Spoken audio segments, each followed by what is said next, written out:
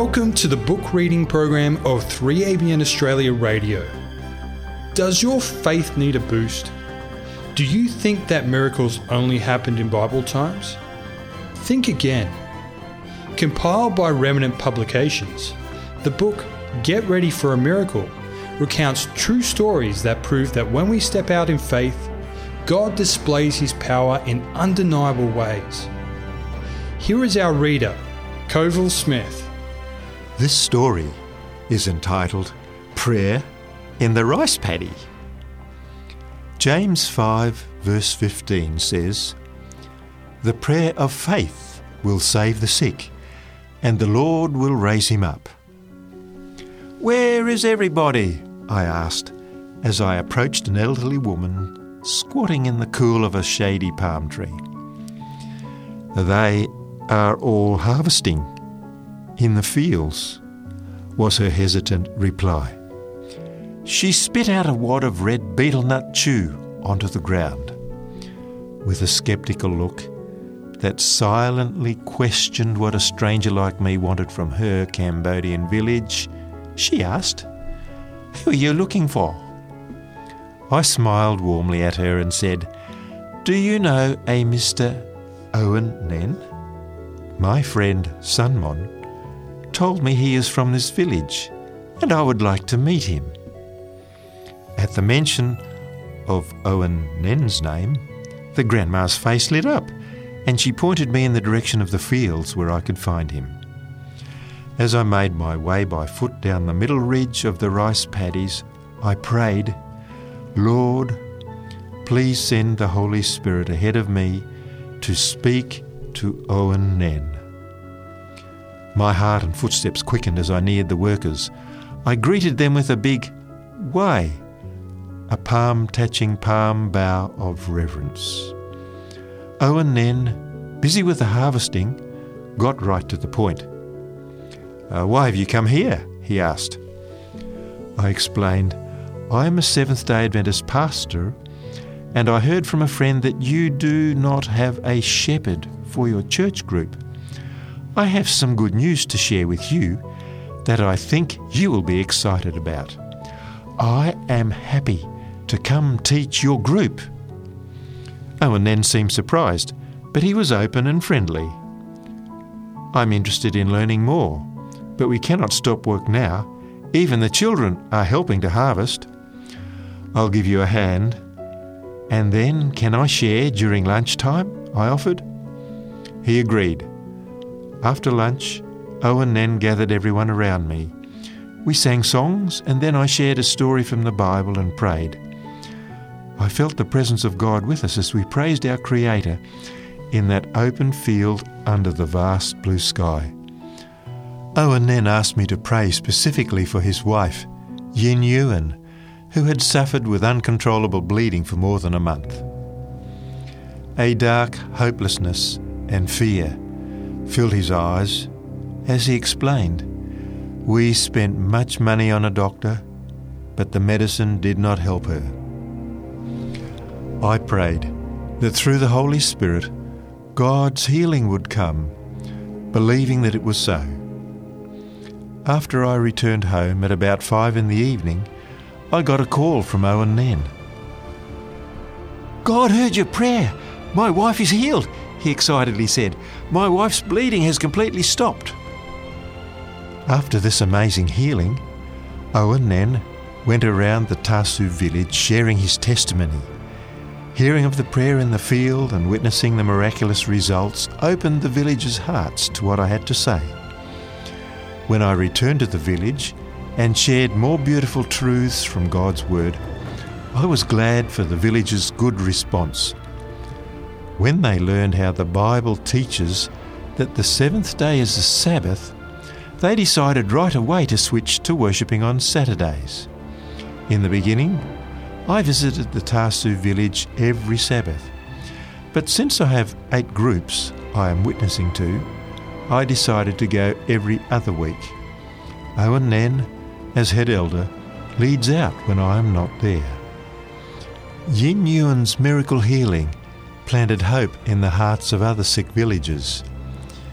Chuan Taim the 70-year-old mother of Yin Yuan, was the first to raise her hand during prayer request time one Sabbath. She wept as she confessed her predicament. "I went to the shaman and spent a lot of money during the past 4 years, but I still suffer from a stomach ulcer, typhoid fever and tuberculosis. Please pray for me," she desperately pleaded. I prayed, "Jesus, the Lord and Creator of all, please pour out your Holy Spirit on this daughter who has been sick for so long. Please give her your loving hand to heal her diseases. This will show all the people of the village that you are a mighty God. Cast out all the demons in her life so she can have the strength to work and walk again. In Jesus' name, Amen." A week later, when I returned to the village, Grandma Chuan Taeum walked up to me with a smile. She looked healthy and strong. She said, "Thank you, Lord, for healing me, and thank you, Pastor Ping Sothi, for praying for me. I want to study to be baptized."